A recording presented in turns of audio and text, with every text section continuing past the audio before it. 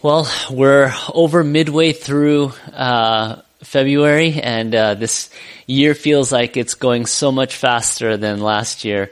Our boys, this is the second week of school for our boys, and we're just settling back into routine, and it feels so good to have just some sort of continuity, and also a time where Jinha and I can just kind of get our lives back on track. I hope that's the same for you all.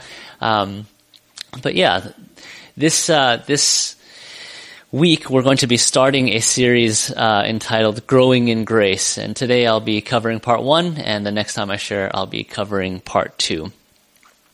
So today we're going to be exploring this topic. I wanted to introduce by sharing this book that was written, and let me just see if I can get this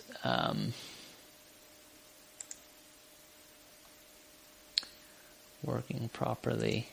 Okay, there we go. I want to start by sharing a book that was written by James Thurber back in 1939. It's called The Secret Life of Walter Mitty. In 2013, it was adopted into a movie, and Ben Stiller starred in this film. And I really like a part of this film because I feel like it does such a good job of portraying the analogy of what it means to grow in grace. Walter, who works at Life magazine, desperately tries to find photojournalist Sean O'Connell, who is played by Sean Penn in the photo there, and he needs to locate this missing negative that's supposed to grace the cover of the final issue of Life magazine.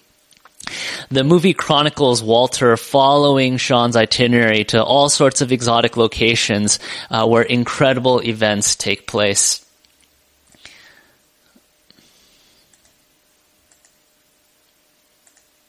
There we go. When Walter finally catches up with Sean, he finds him in the Afghan Himalayas trying to catch a photo of a rare snow leopard. As Walter sits next to Sean, he's instructed, there's a snow leopard in that region over there, but you have to be very, very, very still. They call the snow leopard ghost cat because it never lets itself be seen. As Walter ponders why Sean would travel to the Himalayas to capture this photo, as if to read his mind, Sean says, "Beautiful things don't ask for attention." As the two look on, a snow leopard appears, and the pair admire this majestic animal. Walter turns to Sean and asks, "So, when are you going to take the photo?" Sean replies, "Sometimes I don't. If I like the moment, I don't like the distraction of the camera. I just want to stay in it. Right here." The snow leopard then goes back into hiding, and Sean moves on from the location. I love this scene because it serves as an analogy of encountering holiness. You see, Sean pursues this elusive creature because it is inherently beautiful. And when he finally encounters this beast, he's so taken aback by it that the purpose of his whole trip is no longer important. All the time taken to organize the travel arrangements, all the money spent on getting to the actual location, all the effort of hiking up the mountain, all the fame and money that would have come as a result of the photo, it wasn't important. The most important thing for Sean was simply to be in the creature's presence and to be moved by the moment. When you encounter a God who is not insecure, a God who doesn't need to be seen, when we behold God's goodness, His love, His majesty, His power, His glory, that moment has a potential of derailing your agenda, your purpose, and the direction of your life. If you let it, you will grow in grace. In John chapter 3, verse 5, Jesus says something quite challenging. He says, "Very truly I tell you, no one can enter the kingdom of God unless they are born of water and the Spirit." Here, Jesus says that experiencing rebirth and transformation is an integral part of following Jesus. Now, it's true that the Bible says that we are not saved by what we do. We're saved by grace. It's a gift. Our merit, our achievements, our efforts are not enough. I'm sorry for all that. We can be 99% good, and that 1% deficiency means that we are still 100% reliant on a saving relationship with Jesus. Having said that, part of a relationship with Jesus is having a genuine appreciation for what God has done in our lives. It means that we should be willing to trust in God. When we read something in God's word that impresses us to change, we should explore what that change means and why it's important to God. When this is done consistently, transformation takes place. Notice what the author James says about the role of our efforts. In James chapter 2, verses 21 and 22, the writer says, "Was not our father Abraham considered righteous for what he did when he offered his son Isaac on the altar? You see that his faith and his actions were working together, and his faith was made complete by what he did." James says that what we do completes what we believe. Without action, our faith is incomplete. Last time I shared about paradoxical pairings. Two seemingly opposing ideas that are dependent on each other in practice. This is another one of those paradoxical pairings. In a theological sense, faith and effort are not compatible. Often Christianity fixates or emphasizes one of these. Either we become too grace-heavy, where we are no longer accountable for our actions, and we cultivate this attitude of ambivalence because, well, Jesus forgives. I'm saved, and what I do, God understands. The problem is that this perpetuates injustice and immorality.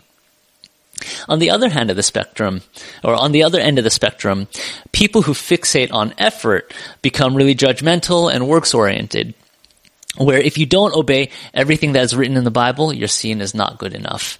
And this extrinsic religion becomes burdensome and unhappy and divisive. The reality is that both of these ideas are dependent on each other. It's interesting to me that when we live out our faith in genuine obedience, our awareness of grace increases. When I try really hard to do good and to be good, I quickly become aware of how not good I really am. And it's in this process of trying and failing and learning and trying again that I become more aware of just how good and patient God really is. Maturing is difficult. That's why our faith is so important. Knowing that God forgives and that he gives us second chances an infinite amount of times allows us space to try again. In his book Outliers, Malcolm Gladwell researches what separates those who excel in their field from those who don't excel. There are several ingredients to greatness, but one of these ingredients is practice. Gladwell says that it takes 10,000 hours of practice to master something. In other words, in order to become a master at something, one must get very comfortable with not being a master before one arrives. Abba Dorotheus of Gaza wrote, "We make no progress because we have not squarely taken on our own measure. We do not persevere in the work we begin and want to acquire virtue without effort." Dorotheus is highlighting that growth takes effort and it takes time. And something that I found helpful in implementing spiritual growth is something called a rule of life. Now, a rule of life is a pattern of spiritual disciplines that provide structure and direction for growth. Here's an example of one. And as you notice, this pattern of spiritual disciplines, it can come in the form of attitudes, behaviors, or elements that are routine. So in this example, this individual who lives by this rule of life has 15 minutes of silent prayer upon rising in the morning, 15 minutes of spiritual reading 15 minutes of spiritual reading, and before bed, a general examination of conscience, followed by confession, then identifying issues for the next morning's prayer. Arranging the hours of the day to make this rule possible, setting aside specific time for prayer, study, recreation, and sleep, and making a habit of turning the mind to God in prayer. Here's another example of a rule of life. This specific example was written by Martin Luther King Jr., and he developed this rule to guide the nonviolent protests of the civil rights movements, of the civil rights movement. His rule emphasized the spiritual principles and inner attitudes undergirding one's actions, although it also included specific practices such as meditation, prayer, and service. And every demonstrator who joined in the movement, in the civil rights movement that he was a part of or organizing, had to agree to this rule. I apologize that the font is a little bit small for those of you who are using smaller screens. I've also added a part of my rule of life. And what you'll come to realize quickly is that developing a rule of life, it's a matter of personal discernment. You can use a template, or you can personalize your rules to fit your circumstances. Now, I have not implemented all of these rules, and there are weeks when very little of this gets implemented, but this document serves as a guide for me and provides a framework of practice that I'm able to revert to. And so there are certain routines that I have daily, weekly, monthly, and yearly for myself and my family, and there are several other sections that I've excluded. But if you're curious, I'm happy to send the rest of the rule of life to you. So feel free to message me or contact me. I'm happy to share.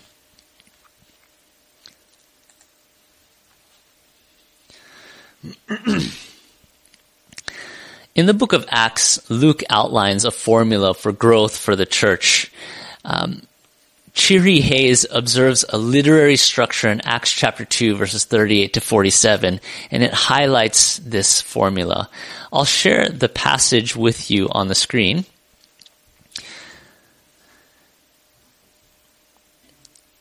And what you'll notice is that this passage has been formatted in the literary structure that I'm referring to. You'll see that there are two main sections in the text. And let me see if I can... I'll try not to hide behind the screen. Okay, that wasn't it. Let's see if I can get this to work. Okay, I'm not sure why the presenter view... Oh, there it goes. But now the screen gets smaller. Okay, well, that was an interesting experiment. Okay, I'm going to hide behind the slide, unfortunately. So... Chiri Hayes points out that there are two main sections in the text. The first section is in verses 38 to 41. And in Acts chapter 2, verses 38 to 41, it tells us that followers of Jesus repent, get baptized, and receive the power of the Holy Spirit. These things are stated because they happen first in the life of the Christian. Before someone can practice a radical new way of life, they must be empowered by God. And I guess the question is, how does this happen? And the answer is, to receive God's Spirit, a person can repent, which means to turn or change one's mind about who God is. When someone turns towards Jesus and away from their own solutions for life, they show that they believe who He is, and they become a part of His family. This turning point is meant to be celebrated with a sign of baptism, a concrete way of showing that God has forgiven them and given them a new life. If someone who is watching has come to this decision of wanting to get baptized, feel free to contact myself or Jinha. We're very happy to walk with you through that decision. And it's a very important decision. And so if there's anyone that's watching, feel free to contact us. So this first section flows together in order to empower the elements of the second section. You'll notice this second section is boundaried by verses 41 and 47. And you'll see that there is a little darker font for the bookends of that middle section. So verses 41 and 47, these texts highlight the numerical growth of the church. Within that boundary, we see 4 practices that are first stated in verses 42, then expounded on from verses 43 to 47. These practices are, and they're highlighted in color, attention to God's word and works, shared participation in resources, breaking of bread, and finally prayer and worship. This literary structure is called an inclusio. The repeated phrase or bookends of the passage highlights a theme. Then the content inside of the bookends relates to that theme. The author wants the reader to connect these ideas to find meaning. In this case, the bookends communicate a multiplication of growth, where the growth of the church is multiplied. Now, this growth is stated in several other places in the book of Acts. So in Acts chapter 6, Acts chapter 9, and Acts chapter 12. In the book of Acts, we see this fulfillment of a plan that God had implemented since the beginning of time. When God created Adam and Eve, he told them to be fruitful and multiply. When God called Abraham, when God called Abraham, he promised Abraham, I will make you the father of a great nation, and through you I will bless the world. Since the beginning, God has been trying to raise this group of people that could represent him to the world, and even the universe. In the book of Acts, we see a fulfillment of that goal. So Luke outlines for us 4 practices that can not just lead to numerical growth, but more importantly, spiritual growth. Today, I want to explore the first practice with you. Next time I share, I'll finish by exploring the remainder of the practices. As we review the literary structure of Acts chapter 2, verses 38 to 47, you'll notice how the apostles are mentioned twice. The first time, they are mentioned for their teaching. The second time, they are mentioned for the signs and wonders God is doing through them. The repeated word apostle causes us to consider a parallel relationship between the word of God and the works of God. Throughout the book of Acts, there's this relationship between these two ideas. The apostles taught that Jesus, the Messiah, the Son of God, who they said was resurrected from the dead, they claimed that Jesus was in heaven and that he promised to forgive sin. Their message was amplified by the miraculous signs that Jesus continued to do through them by the power of his Spirit. In Acts chapter 2, the Bible says that the Holy Spirit falls on the disciples and they begin to speak in many languages. As Jews from all over the world gathered to Jerusalem for the yearly festivals, the disciples who were empowered by the Spirit of God begin to preach, and miraculously they're understood by all who listen. We read the account in Acts chapter 2, verses 29 to 33. Fellow Israelites, Peter says, I can tell you confidently that the patriarch David died and was buried, and his tomb is here to this day. But he was a prophet and knew that God had promised him on oath that he would place one of his descendants on his throne. Seeing what was to come, he spoke of the resurrection of the Messiah, that he was not abandoned to the realm of the dead, nor did his body see decay. God has raised this Jesus to life, and we are all witnesses of it. Exalted to the right hand of God, he has received from the Father the promised Holy Spirit and has poured out what you now see and hear. Notice, Peter wants to highlight that God's word was confirmed by God's work. God's word and his works are designed to point people to God. There are a few tools that I have been using over the course of the pandemic. One tool I've been using for about 2 years. The other tool I've just gotten onto, and I wanted to share the two of these tools with you to help you grow in your experience of God's Word and God's work. So here's the first, I'll show you a picture of what the apps look like. Forgive the doodle that was freehand, but these two apps, one is a scripture memory app, and the other app is called the Bible Project app. The scripture memory app, I probably use this more than any other app on my phone, but basically, in summary, it allows you to load different passages of scripture that you want to memorize onto your phone, and it has different activities that help you memorize that scripture. And I found that over the course of this 2-year period, or however long that we've been in this pandemic now, just taking time out each day, going for a walk, and just meditating on these passages have been incredibly helpful. I find that I have a much deeper experience with the Word.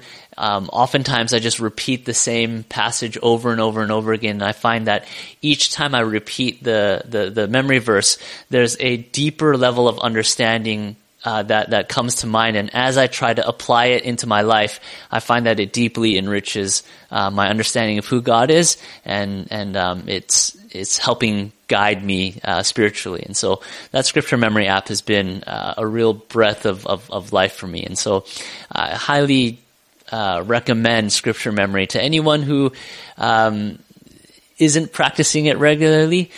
Give it a shot for a 1-month period. And I wouldn't say pick a huge passage initially. Just pick a small passage or short passage that's meaningful to you, and just repeat it and think about it for moments throughout the day. And I find the more that I think about the passage, the more meaningful it becomes. So I hope that tool is a blessing to you. The second tool that I want to share with you is something that's recently been released. You've heard Jinha and I talk about the Bible Project regularly. For those of you who are regular attendees of our services, we usually play a Bible Project video that highlights theological concept or provides an introduction to the book of the Bible. They make excellent videos that have helped me in my own Bible knowledge. And they recently released a new app called the Bible Project app. And what they've done is they've tried to make Bible reading more accessible. I think the reality is that studying scripture is not easy. It's difficult. There's so many cultural, linguistic, historical bits of information that the reader needs to be familiar with in order to make meaningful sense out of scripture. And so this app, I think, is probably one of the best apps I've ever come across to help the person, to help the seeker for truth understand scripture. So what they recommend is reading through scripture in phases. And so they've pre-cut these different phases, and so the reader can then click. The first phase is Genesis chapter 1 to Genesis chapter 11, and if you click on that phase, then it gives you a Bible study guide. It uploads videos for you that help introduce the book of the Bible or introduce challenging topics that might come up or arise in that passage. And what it does is it allows the reader to just understand what they're reading before they read it. And I think being able to put a framework to text is so helpful when reading the text. And so it's just an incredible resource. That's not all. If you continue on, there are also 3 different sections that help increase an individual's reading skills or their study skills. Whether it's being able to recognize patterns throughout Scripture, and I've highlighted different styles. There are different literary styles in Scripture, whether it's poetry, narrative, prose, there are so many different styles, and understanding the different styles is going to make a big difference when you're trying to read Scripture. For example, if you read a passage of Scripture and it's a parable, you're going to read that parable very different. You're going to read that parable in a different manner than if you're going to read, let's say, the Ten Commandments. Because the Ten Commandments, they are what they are. When you read it, it's designed for the reader to say, okay, this is what I'm supposed to do.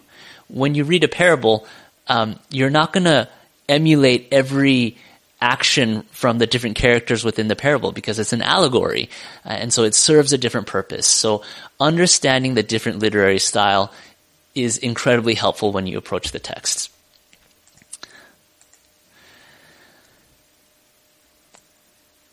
They've also loaded... Okay, I can't even read that because it's too small on my end. I'm sure it's too small for you too. They've also loaded structure as well. And so, yeah, understanding the structure, and I've shared one literary structure, which is the inclusio. Understanding how that works makes a big difference when approaching the text.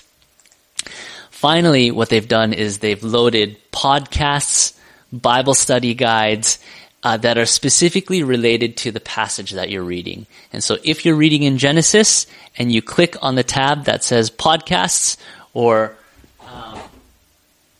resources, it'll upload all of the resources that are related to that text for you. And so once again, I think this is probably one of the best apps for Bible reading. I highly recommend it. It's downloadable on the Apple App Store and also on Google Play as well. I hope that as you explore really what it means to take in God's work, God's word, that you will experience God's word. There's one passage that I want to share with you in closing. It's 2 Corinthians chapter 3, verses 1 to 3. The text says, "Are we beginning to command ourselves again, or do we need, like some people, letters of recommendation to you or from you? You yourselves are our letter, written on our hearts, known and read by everyone. You show that you are a letter from Christ, the result of our ministry, written not with ink, but with the Spirit of the living God, not on tablets of stone, but on tablets of human hearts." Paul here writes that the intent of God's word, as we take in God's word, we become a written epistle, a written letter from God to humanity. And it's my prayer that as you take in God's word, that you would be able to experience his work. As I was thinking about this idea of God's word and God's work, I was challenged by this idea that oftentimes as you read the Bible, you find that the work of God seems to portray itself or manifest itself differently than the way that it does in our lives. And what I mean by that is that there are moments in the Bible where there are such huge miraculous events that make it seem undeniable, that make God's power and God's existence undeniable. And I suppose the question is, why don't we see that in a more apparent way in our lives as well? I came across this article, and I just found that it was written so well, and I wanted to share it with you as we bring this to a close. The writer writes, "So does God still use signs to guide his people? If God followed his teaching with signs and wonders in the book of Acts, is that what we should expect in our modern context too?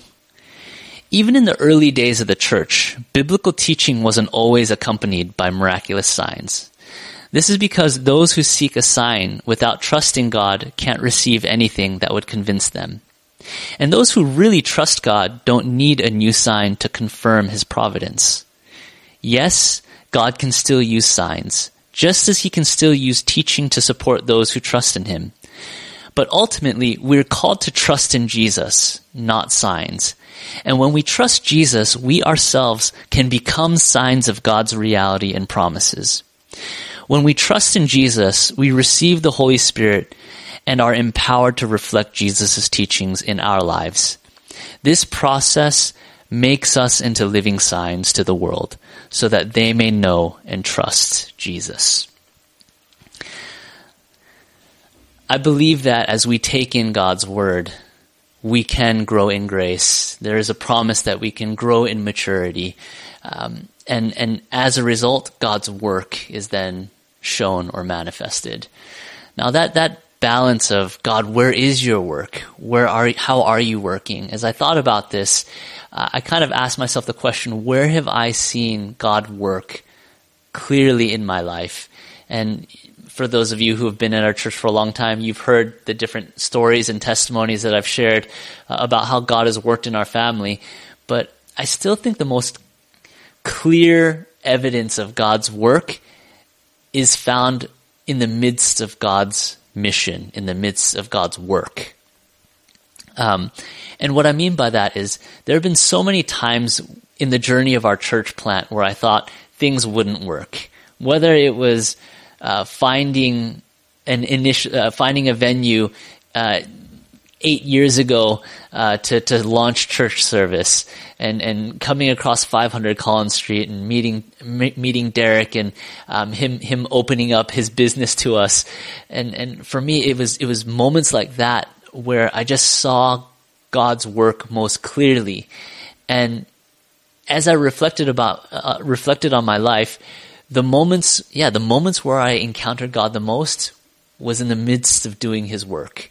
And I think a lot of times when we try to make scripture about us, when we ask God to perform a miracle so that it progresses our own ambitions and our own dreams and our own desires, there are many times where I have experienced disappointment. And I've asked that question, God, where were you in that moment? And it just kind of felt like God was absent.